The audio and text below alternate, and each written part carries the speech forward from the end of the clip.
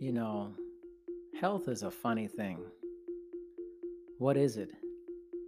If I asked you right now to tell me what is your definition of health or to be healthy, you would probably get a variety of answers, or maybe what you think our pop culture tells us what health is nutritionally, physically, sleep wise, whatever it may be.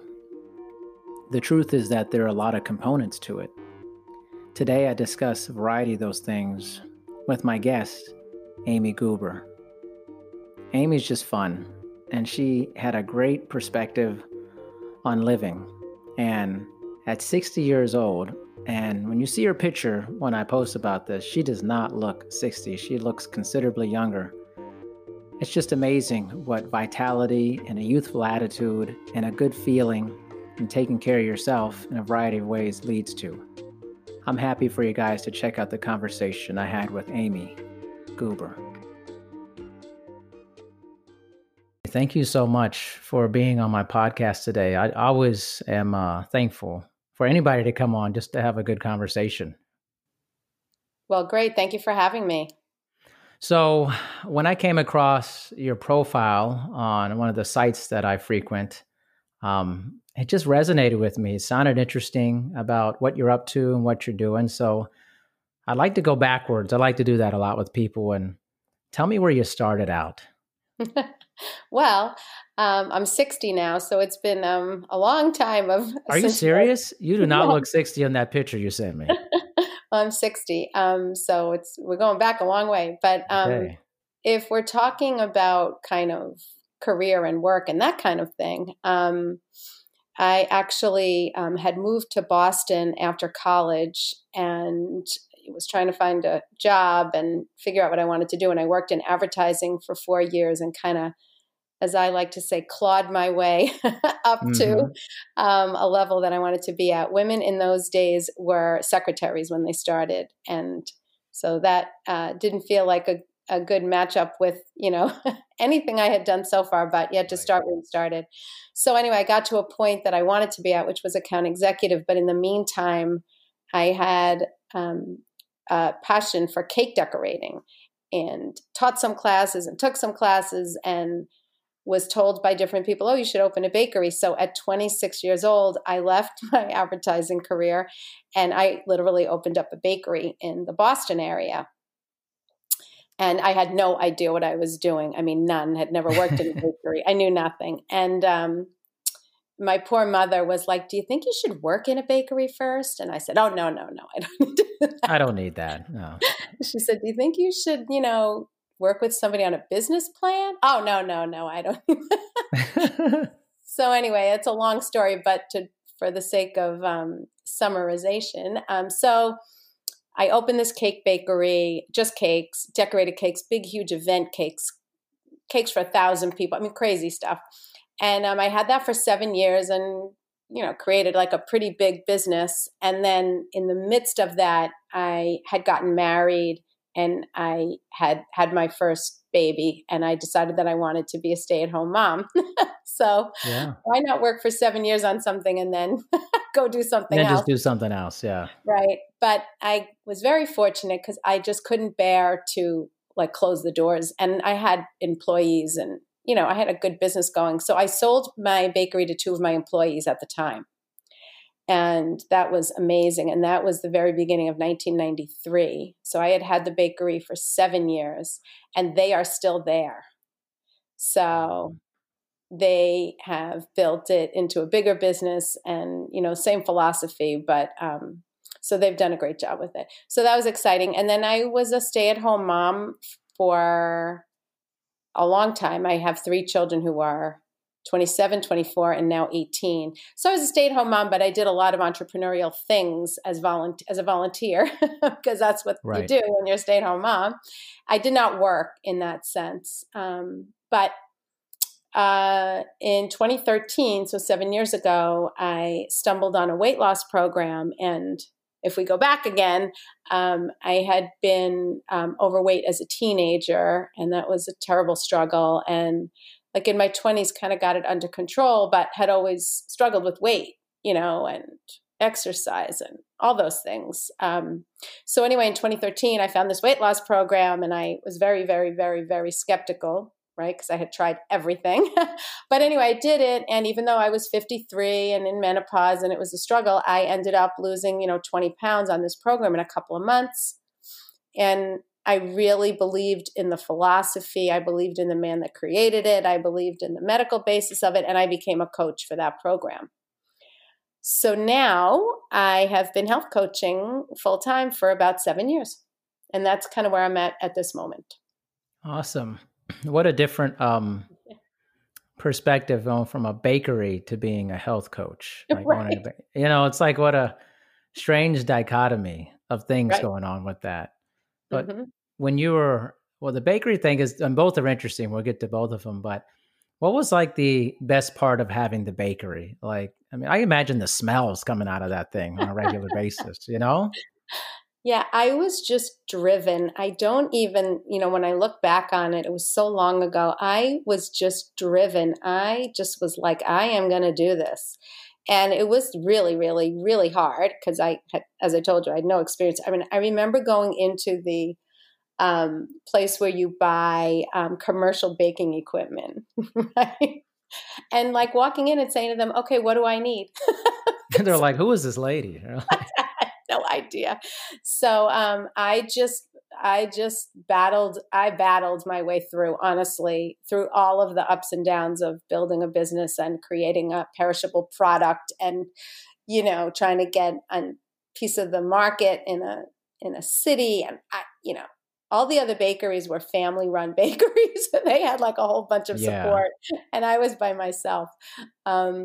So the best part about it, I think, was the accomplishment of it. And my nature is not to appreciate the accomplishment, but typically is more like, what else do I need to do? What didn't go well? What else can I do? Where do I want to be? So I think I appreciate it more actually now, looking back on it. But at the time, it was just a huge amount of work and a lot of pressure and stress and not much free time. I can't even believe I, like accomplished a relationship and got engaged and married. I mean, I don't know how. With all the time, right? You were spending probably at the bakery, Right. What would you say is your advice for people who are getting into and that business or any business where you're owning something like a brick and mortar thing? Like, what are kind of the pitfalls and that people should be aware of?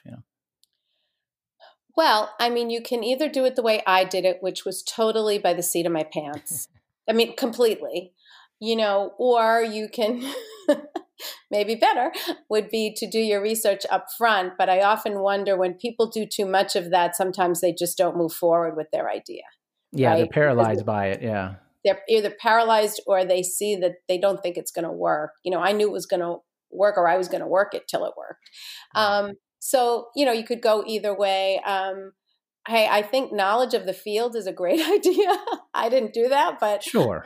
I recommend that. And I think it's the drive, honestly. If it's something, you're kind of sort of thinking about, I don't know. But if I was driven, I at one point remember saying, I feel like I'm on a roller coaster and I can't get off. I just was riding the ride.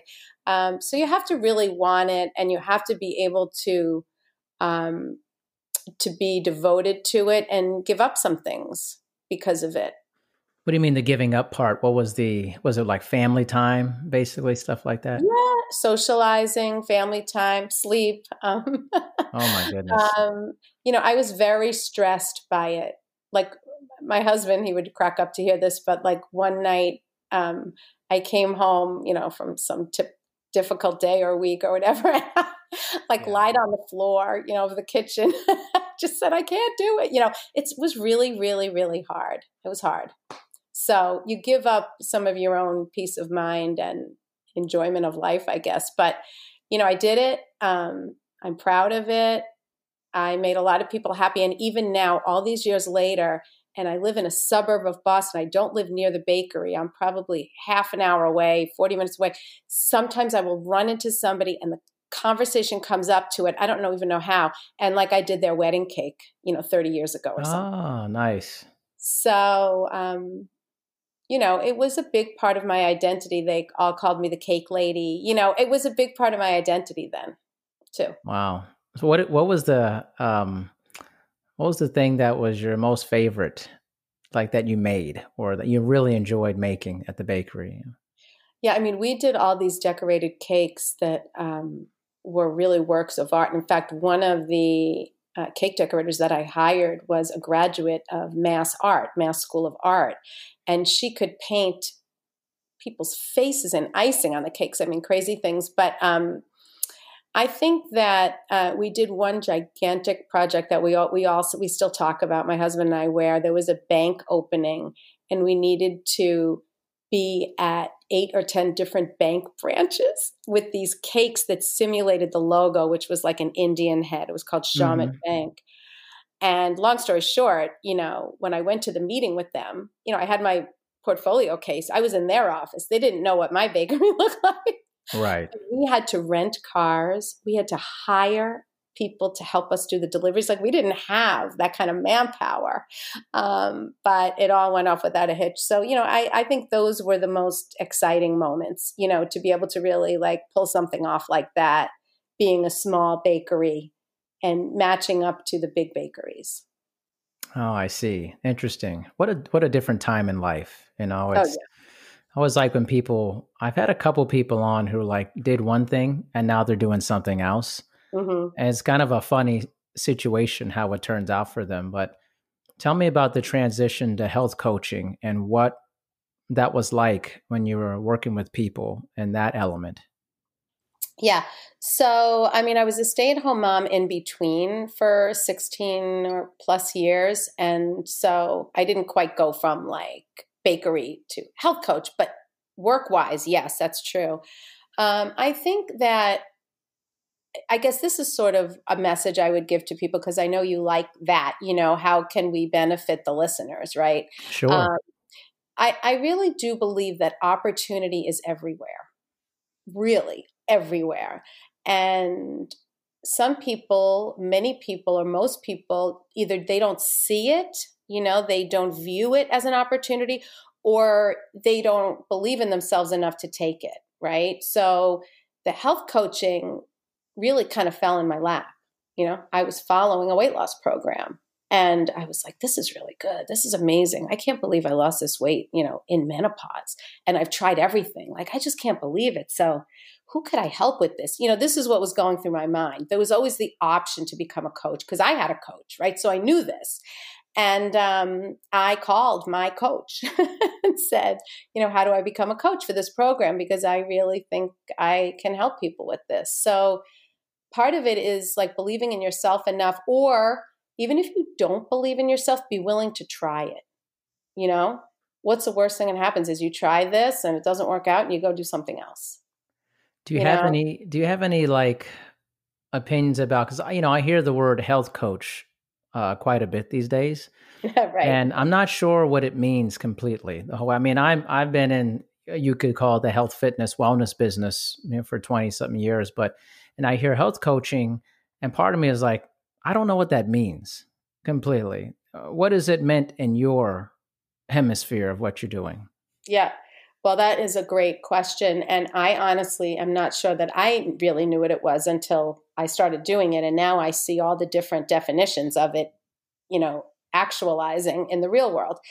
For me, I was following a set program that was created by a doctor, was used at Johns Hopkins weight management program, had all of the medical science checked off. So that was very important to me. And then I learned how to guide or coach others on this program and use the resources at our fingertips and really connect with people and nurture them and guide them along. So in my world now, being a health coach is supporting people on this particular incredible program. And also I have a team of other coaches that I mentor and try to help them do the same. So that's what it means and what I'm doing. There are certainly health coaches, and I'm sure being in the fitness business or industry, that there are people that are, trying to create create programs for their clients or improve certain specific, issues. For me, my really area of expertise is the support of this particular program and learning how to take people from where they are to where they want to be, and supporting that transformation. And we see, as you probably see too, but we really see not just healthy body, but we see healthy mind. We see people who have kind of given up on themselves, right? And succumbed to what I call world of food, which is the world we live World of food. World of food is what I call it. And so they feel not powerful against all of the, the food that's in front of us and around us and drive-throughs and all of this, right? And they're very stressed in their lives and caught up in their world, et cetera. So I wonder sometimes about those people. And so when I come across those people, I very much want to help them. And so there's always a way to improve. But what I see is that healthy mind really, really makes a big difference. As people are losing weight, they start to believe in themselves more. They feel empowered more, right? Their energy goes up, all these things. They're fitting back into clothes they used to fit into. And I see a big shift in their mindset and peace of mind. How would you define health when you were maybe like in your early 20s to what it is now? Yeah, I mean, for me personally, and even times have changed, which I think is what you're getting at. But for me personally, when I was younger, health was all about weight because, I had started out my life as a teenager and early 20s being overweight. So I was never really thinking about health. I was always like, how much do I weigh and can I get back into my clothes and that kind of thing. But even that era, you're right. You know what I mean? There wasn't the knowledge of health the way we're talking about it now. And now, from this program and all that I've learned is that, the body has, there's so many issues that can, okay, so what I'm trying to say is that being overweight can cause a lot of negative effects in all the body systems. Of course. Right. Yeah. So I've learned this, and now I know this from a medical standpoint. And so that's one element of it. But even if you're at a healthy weight, what else are you doing to keep your organs healthy and your heart and all of that? So we, on our program, we talk about optimization, which is a cool word, right? Because maintenance makes it seem very humdrum. You don't want to get your oil change in your car. But so then that once you are at a healthy weight or a good weight for you, there's so many other things you can do to improve your overall health. And the older we get, 60 being what it is for me, you start to think that, you're aware of the fact that as you're aging, things don't improve with age. Let's put it that way. And the body. So. Oh man. How do you view yourself as a 60-year-old? Like how do you feel? As I feel like how people view themselves as people get older, maybe is changing. Sometimes I think about 60 and I go, wow, that could be older. But then I think I see people who are 60 now and they don't look 60. And I get the sense that how we view these numbers or the age may be changing. What are your thoughts? Yeah, that's a great question too. It's so interesting to me because as I've grown up, I've always been big on my birthday, a big birthday person, lots of celebrations, like really focused on my own birthday, which sounds a little silly as I'm the same way though. I'm the same way. Love it, right? So when I turned 40, I actually threw a party for myself and all my friends, because I didn't want them to have to do it. So I did it. And 50 came and went. I really didn't put much focus on 50, which is funny, right? Because you would think 50 would be whatever. Now 60 was approaching and it really has been a very impactful age for me.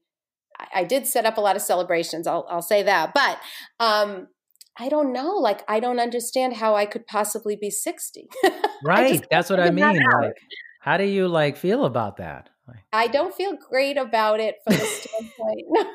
I don't feel I great feel, about it. no, I feel great about how I'm doing at 60, like knock on wood, I'll knock on my table.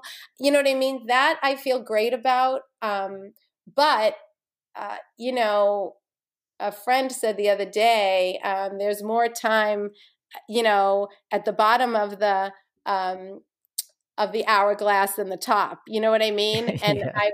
that really sort of uh, unsettled me. But You're like, so why are you that's one saying thing. this? Yeah, but you know what I mean? Like, you really have to be a little more on purpose about what you want to do with your life and how you spend your time when you're 60 than 40, Hmm. right? So you say you've made it's influenced your decision making and the things you do based off of your age? Yeah, and I think it will, you know, continue to. And I think, you know, even just how, you know, we want to spend our free time and how we want to spend our money and all of these things. It's like, we're 60, my husband and I, we're 60. So we're not 40, we're not 30, we're 60. So we have to know that. We have to own Yeah. it. So I don't feel 60. And I would say on the daily, if people know my age, they say, oh my God, you don't look 60. So I feel good about that, you know, but it doesn't change the age of my body, which is Right. 60. Wow, that's incredible. I just, I asked too because I was thinking about this. I'm 41, and I was having like this big like philosophical discussion with my wife about being this age and what that means. And I just wonder because you ever see pictures of people from like way back in the day, like 100 years ago and stuff, and like they're like, oh, this person's 32. You're like, in what world is that person 32? That looks like a 65, 70-year-old Right. person. And I feel Mm-hmm. like people look differently old at this age or these ages at this time. It's I don't know if I'm crazy about this, but I feel like I've met so many 50+ year olds that look nothing like a 50-year-old when I was like 20. What I perceived that to be. So I don't know if I'm off on that or if it's just things are changing and the way people take care of themselves and stuff. Yeah, I'm not sure, but I agree with you. And I always sort of had an image in my mind of what like a 60-year-old woman would look like. And it was like a little old lady, you know, hair and spectacles and like a low bun. And you know what I mean?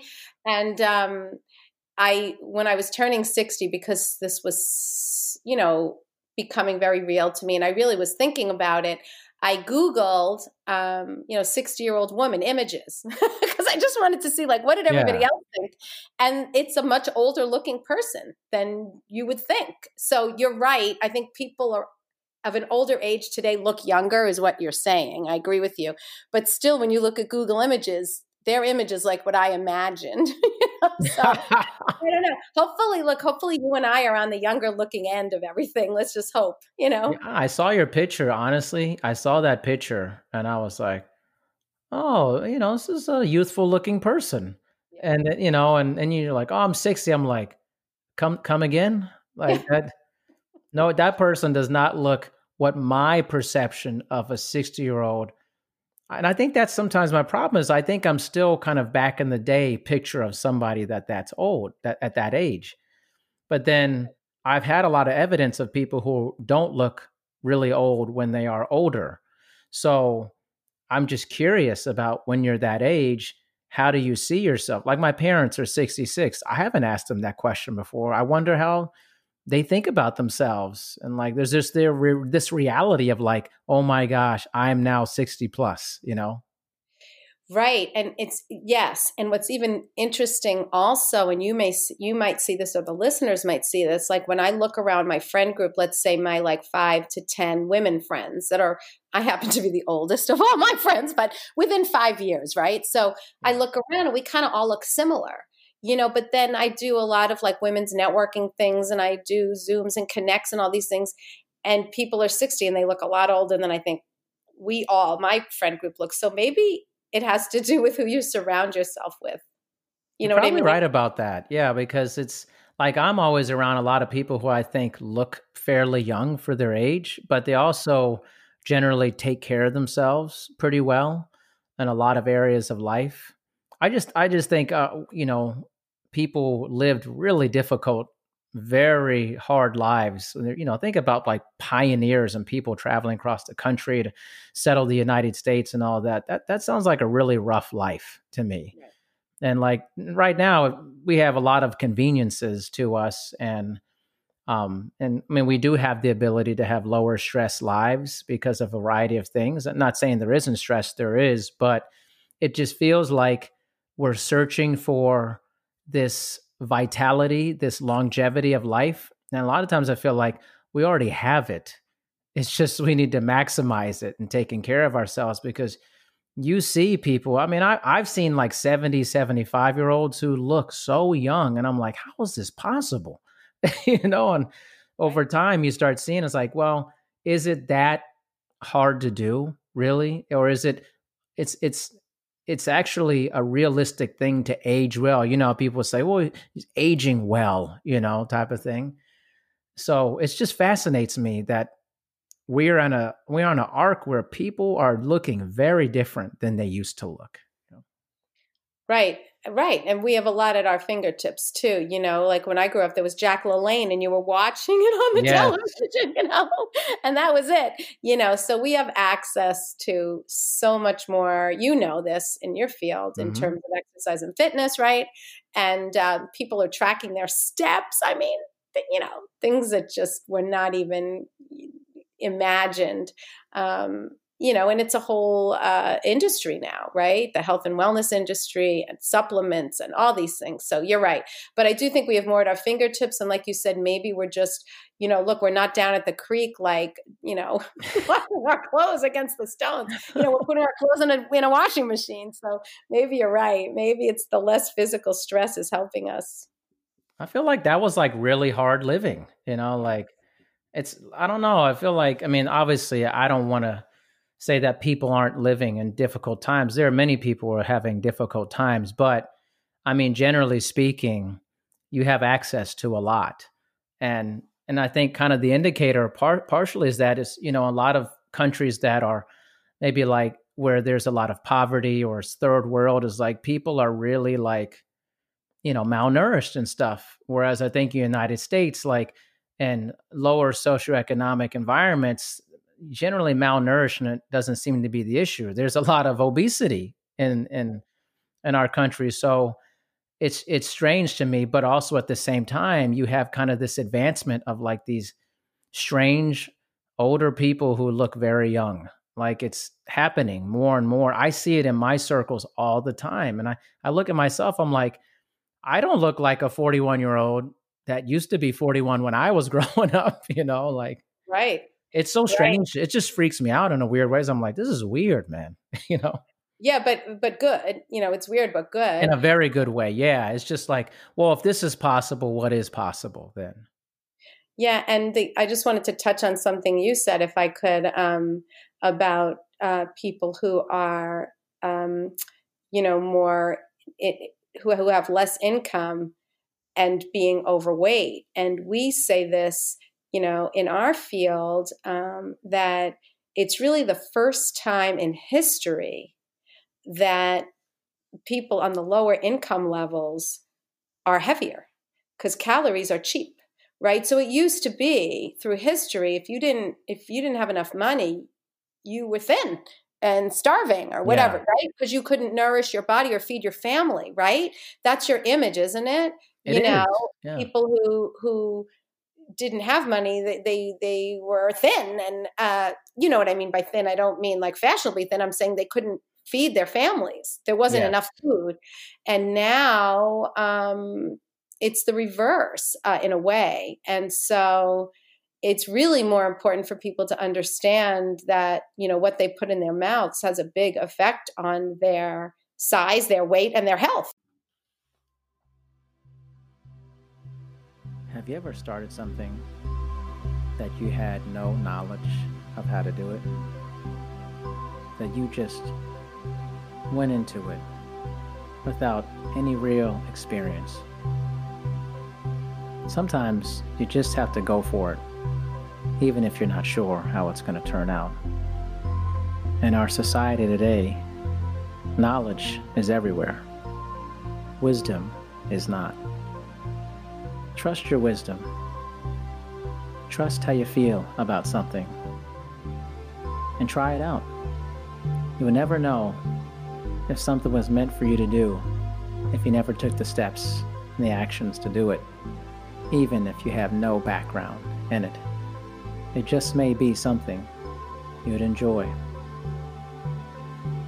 I love how Amy Goober started out a bakery. She had no clue about it. So fascinating.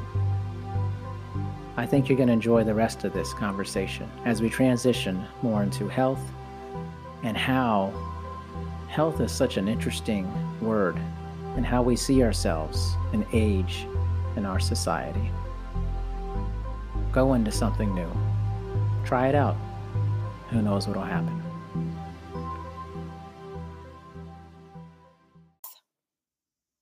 Where do you see the health industry going? What's the future of health in your mind?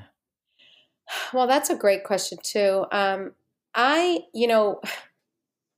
If only we had the man that created our program sitting right here with me, but he's an amazing, amazing man. And he feels very strongly that the only way for a healthy future is for people to figure out what they want, right? And why they want it and be intrinsically motivated to do it. So first, it's maybe to get to a healthy weight, right? So we're not talking about bikini bodies, right? But, to be at a healthy operating weight, so you can move about, but also,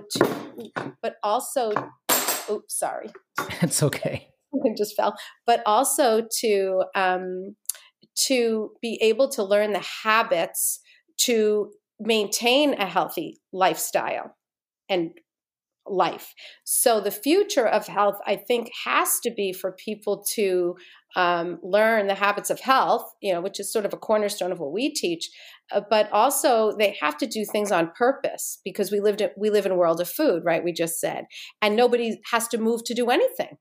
Right? I mean, I remember as a kid getting up because we had to change the television channel. I that's remember that too. So people aren't moving to do anything. People are texting their kids in their bedrooms upstairs. Come on down for dinner. Instead of like yelling it upstairs, like, come on down. Yeah. So I think that the future of health has to be a lot more on purpose because we have so many, as we said before, we have a much easier life. And now everything's virtual. You really don't have to leave your house. You can have your groceries delivered. You can watch all your movies. You can take your courses, right? I mean, you can shop. You can do anything online. So people need to be a little more on purpose of how they want to live their life. So I guess I see the future of health going not so well. The statistics of the percentage of people in the United States that are either overweight or obese. Right now, the statistic we have is 69%, and it's getting worse. Yes. So, this is interesting. So the weird kind of conundrum with the whole thing is that we have more information than ever. I feel like health and wellness is starting to become more mainstream to the general population. And I've said this to several of my guests who, in the field and whatever. So why is it that the numbers, the needle is not moving in the right direction?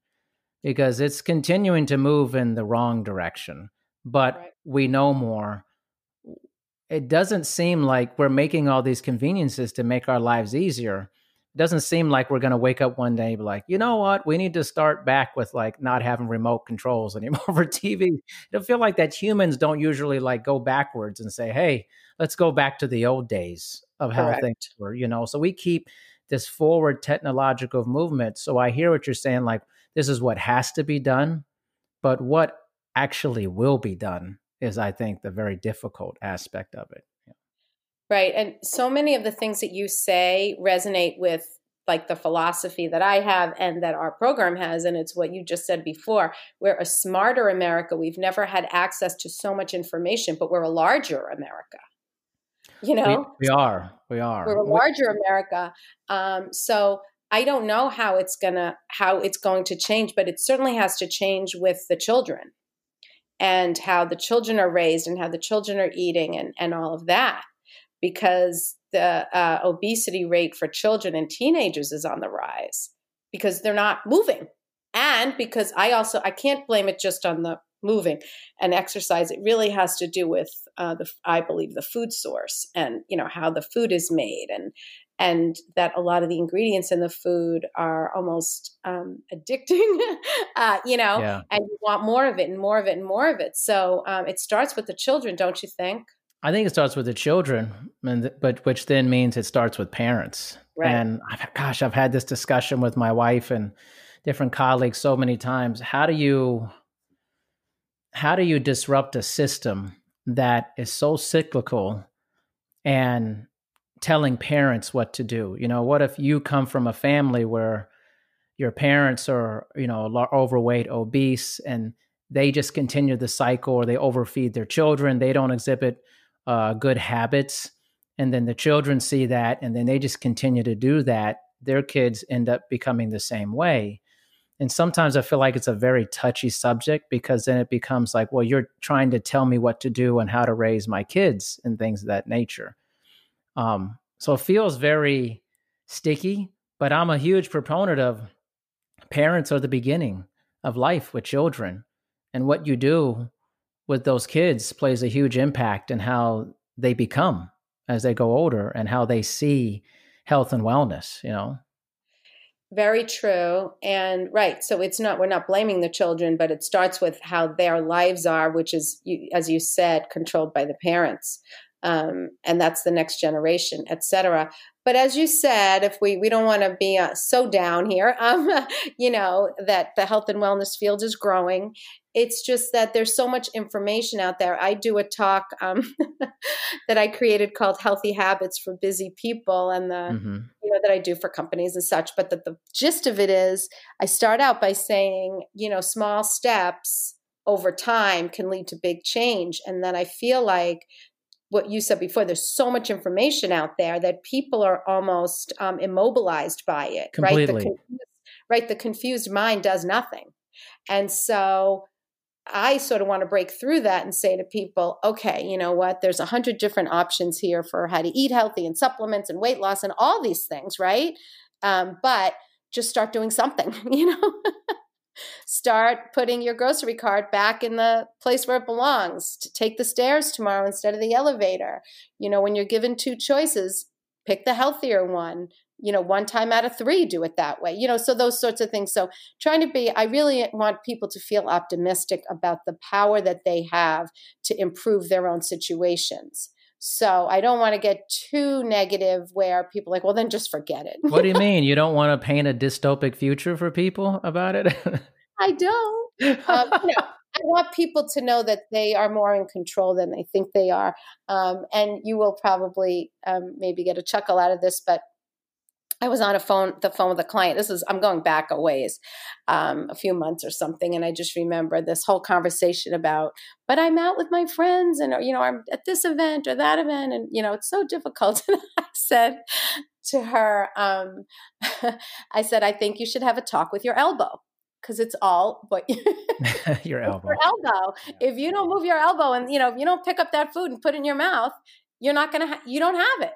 So I just, you know what I mean? I think people have lost the belief that they can create their own path and improve their own selves. And I want people to feel empowered to do that. Well, I think that these are certainly all good things. And I don't want to go down a negative road because I'm a very positive person, but I think there's also some very strange things happening. And I think that we're in a time where we have a lot of knowledge, so-called knowledge, and I mean, whether it's reputable or not from where people get it, but we've kind of lost our wisdom, our common sense about things as well. So I think we have to be very careful about the things we tell people, especially people in service providers or professionals, and certainly the health and wellness industry of like, hey, where do you have your resources? How is this resource? Is it based off of good science? I mean, there's a lot of science out there, but it doesn't mean it's good. science? Mm-hmm. And are you a good representation? Like for me, and I see, I'm kind of in the industry where I'm like, I'm the 10 to 20%. I'm always around people who are very fit and athletic. And even in that population, there are a lot of problems, specifically with orthorexia and an obsession with overexercising. And so it's weird to have these very large swings in people who are overdoing it, and then people who are sedentary on the other coin. And in many ways, both of those are the same thing. They're both highly unhealthy for you. So I just wonder, how do we get the message out in a larger way? I think about how people have technological innovations. Think of like a Tesla or something, where that disrupts not only the car industry, but is also disrupting the space travel industry. And this large kind of entry into this segment of how we live that is literally changing how people view electric cars and space travel. That needs to happen with health and fitness and wellness somehow, because there's just a lot of noise out there. Mm. But there needs to be something that everybody feels a pull towards. And right now, the numbers don't suggest that that's happening. But in a positive note, we can be very influential, that I see, in a very individual level with people at this point, and work one by one, trying to spread a positive message and helping. But it's such a multifactorial issue with people's health because it's so personal to them, you know? Right, absolutely. And as you said, and what works for some doesn't work for others. We feel very strongly about community, so we plug our people, in together. We put our clients into a bunch of different, online communities and support them that way, because I do think that's helpful, to be inspired and motivated by those that are on the right track. And Yes. even when, people stumble, we see, on our like private Facebook page, even when somebody struggles, we see then the other clients, we as coaches don't even usually have to jump in. We see the other clients, performing like coaches and saying, well, try it this way next time. And you could have done it that way. And tell us how it goes the next, So people really want to help each other, especially when they feel like they're on the right path. And that's what I've seen, You know what? Yeah, I totally agree. And I think this may sound a little controversial. That's okay. My podcast's about saying stuff and not worrying about it. But it's not the same, but you think about kind of an emotional contagion. Whereas if there's, like, say, a public health issue going on, and while there's a real issue, sometimes the larger issue is the emotional contagion that happens when something happens. So if people go, oh, I'm scared of, take for instance, the coronavirus that's sweeping, the world and stuff. And of course, it's a very legitimate thing and very serious, but there's also emotional contagion going on, where that people don't act reasonably. And then that panic spreads to other people. And that seems to be a very effective means of creating a mass contagion, strange enough as it is, And I wonder to myself, what if we created an emotional contagion for health and wellness through a variety of platforms we have? So instead of having likes and things of that nature on these different platforms, what if it was about you get something for doing something nice for somebody, that these different indicators that you took time to be mindful today, so you get something for that. We need to spread a mass emotional contagion for being well. Right. And I feel like, because as human beings, psychologically, we are very much in a kind of sheep, in a sense that we follow each other. We get in a group and becomes this crowd psychology. Even if there's been lots of research, you see, like, if you stand out on the street and you put your finger in the air and you look up at something in the sky, a bunch of people will stop and start looking at the sky, even though they have no clue what is happening for that. Right. And so we have a lot of power to create kind of an emotional contagion for health and wellness. We just haven't harnessed it yet. But it seems very easy to harness that in the face of public crisis or things of that nature. Right. And which is a very good point. And I think that bad news travels fast. Do you know what I mean? Oh my gosh, so fast, so fast. It would be nice if your image, of what could be would be, because um, I think that's something that everybody needs, right? We all need that. We need the positivity of, working toward health and what that can bring you. And, there's just so many medications now. There's a pill for everything. And for some people, they need it. I mean, I've been on thyroid medication for 27 years. I need it. I would not be functioning if I didn't have that. So it's not that I don't believe in that. But again, I think that there's so much less focus on people trying to change things by their behavior or lifestyle. And I think if they did that, we wouldn't maybe need as much medication in some situations. Yes. Yeah. Well, that's a whole nother thing. I mean, and you have a segment of people who will say, these are synthetic, how could you ever take that? The reactions that they have in your body versus maybe your more natural plant medicine. I think I'm on both sides of the equation. I mean, sometimes people say, "Oh, you got to pick a side." I don't think life's like that. It's not black and white as much as we want to have this team culture of like, pick this side, this political affiliation or this stance. I think there are people who definitely need traditional Western medicine practices, or they wouldn't be alive if they didn't have it. And then there are many great plant medicine resources and things of that nature for that. So we're fighting this battle in many ways of like so many options. Like when I go to a restaurant, I don't want to go and see a menu that has like 15 pages. It's just too much for me. Like, let's simplify it type of thing. We just have so many options, I think, at this point. Right. And again, that's that whole thing of the confused mind does nothing. Yeah.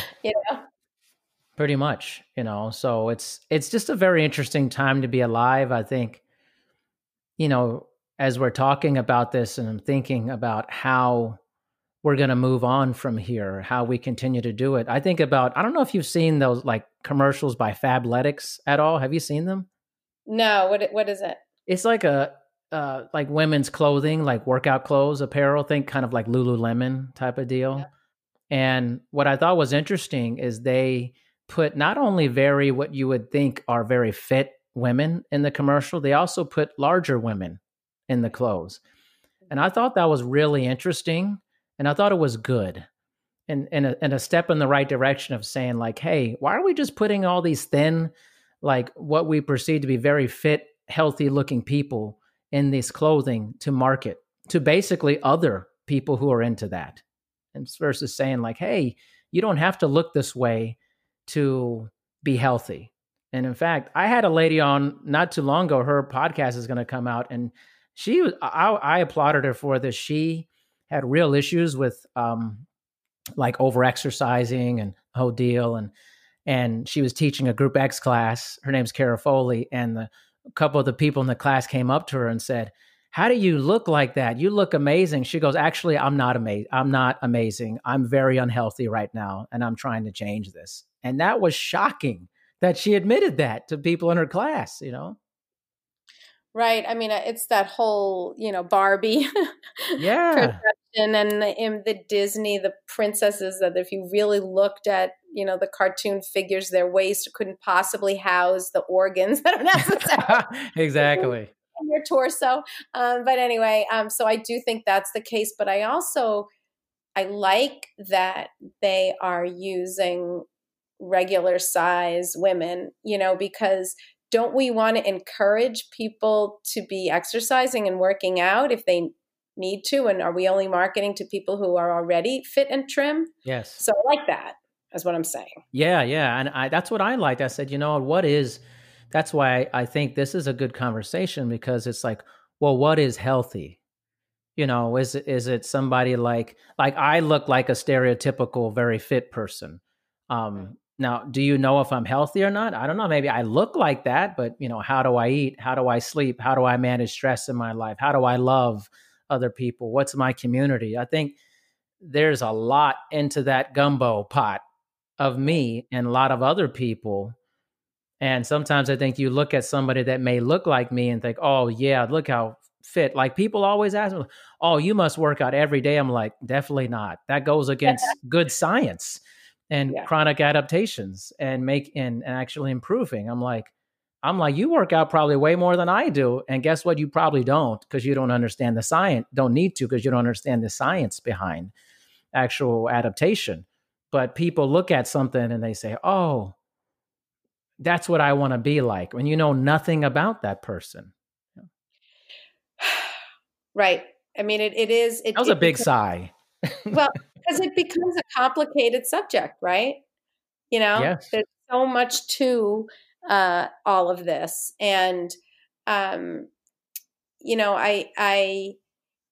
I go to a gym, I go to a big gym, and I will be the first one to say, I don't like exercising. I used to run when I was younger, but I can't do that anymore because of my knees. So, you know what I mean? Like, I never liked it. I liked how I felt after, I liked the results, but I never really enjoyed it. So people say to me, like, what classes do you like? And I'll say, I don't like any of it. I'll tell you what I tell you what I hate the least, and so I'm very honest about it. But to me, it's a have to. But look at all the things we do in our lives, right? I mean, there's a lot of have tos, and then there are some want tos. And I'm okay with that. Yeah. There are some have tos. And what I try to encourage people to do is make the eating well, eating healthy, and the movement, let's call it movement if we don't want to be at a gym, right? And the exercise or the movement, how can you make that into a want to?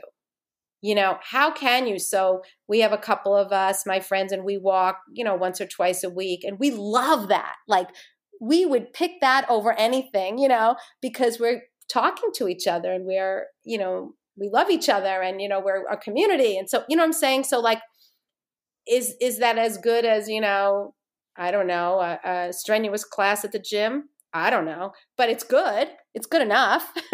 So I think if people try to spin the health and wellness to some want tos, I think that could be helpful. It's okay if some of it's have tos, it's okay. But you know what I mean? It can even be like experimenting with recipes, healthier recipes, right? I mean, or getting a few friends together and, cooking together, or, making it a more positive experience. I Yeah. think people do those things more, I guess is Yeah, what I'm. definitely. I had a guy on, George Stoimanov, who his episode will be coming out Thursday, and he had a very complicated relationship with fitness throughout the years. He grew up in Bulgaria, and his whole thing was being strong. Starting out being strong, and like basically in a gym obsession. Mm-hmm. And over his lifetime, he's learned that he has had to really come to peace with the person inside of him versus trying to make the outside version of himself, look really great. And so it's interesting. Like, I see like his version of fitness and has become like kind of this seasonal version, or lifetimes within lifetimes of fitness. And I think sometimes people look at it as like, gosh, I got to do this thing over and over again. It's going to be boring. It's not going to be fun. This is the rest of my life. Whereas, that can alter and change over the course of your life. Maybe some seasons you're just into swimming quite a bit, or you're into playing pickup basketball, or you're in heavy weightlifting phase in a season, or, Right. you want to get into 5Ks, and like, to know the expectations of, then the science behind it is, well, maybe this season I'm not going to get a lot of results because I'm not really interested in putting a lot of stimulus to provide chronic adaptation. And maybe it's okay. I don't want to do that right now. And maybe some season you want to really see how many of the variables of fitness you can alter in yourself and become more uncomfortable. So I think it's more of as you age. And I think about it this way, like, are you the same when you were 20 as you were at 60? Like, didn't you have different things you did in your life, different mindsets? You were kind of almost a very different person at 20, 40, 60, whatever it is. You're changing throughout the course of your life. It makes sense that how you move and how you are active is going to change as well. And that's okay, Right. I mean, I'm just afraid of getting hurt now. I'm the same way, actually. That I do like everything to not get hurt. I don't want to go down, man. I just like, I'm so afraid of, and every time I feel a tweak, like right now I have a pinched nerve in my neck and I'm like, why did this happen? You're like this 60 thing, man. Come on. I know, I'm falling apart. But yeah, so I agree with you. Your attitude is different, but I really believe you don't know what you don't know. So, what do they say? Youth is wasted on the young. You know what I mean? Like it's hard to appreciate how great it is at 20 when you're 20, right? Or How do how you great it is at 30, appreciate that? I mean, right? You only know what you know when you know it. So it's funny that we're looking back on it, is what I'm saying. yeah. I mean, you want to say, oh, I wish I would have really really wouldn't have taken that for granted. Like, how would you have done that at that time? Like, you don't, unless somebody was like banging that drum to you constantly. Even so, you still might have been like, whatever, man. Like I'm Well, young. right. I mean, I see it even in my older kids. Like the one that's out of college that's working tells the one that's in college, "Oh, you don't know how lucky you have it. You're still in college." And the one that's in college is like, "Are you kidding? You don't have tests." Yeah. They just don't get it that, when they're in school, they want to be out. When they're out, they wish they were back in. My older one is now in grad school. He wants to go back in. Like it's funny, right? It is. It's it's amazing our human lifespan and how we see things. And I'm happy we got a chance to see how we think in this conversation. I've really enjoyed it, Amy. I knew I was, Yeah. but I don't plan anything, so I just go with it, and we see where we lead, and it always goes into wherever it's going to be, and it's been enjoyable for me.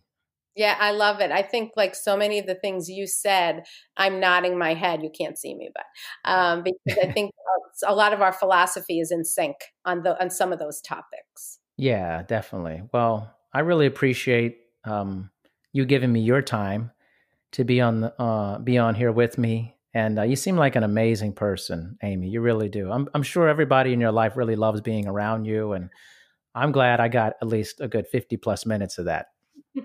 Well, thank you. And I could say the same to you. And Thank you. I love what you're doing with this podcast. And I so appreciate you inviting me on.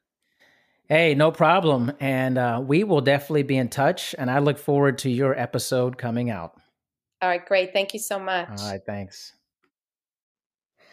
Thank you for listening to this episode of Dr. D's Social Network. Make sure you listen to future episodes. Also, please make sure to rate and review My Dad's Show on Apple Podcasts in the rate and review section. Thanks, everyone.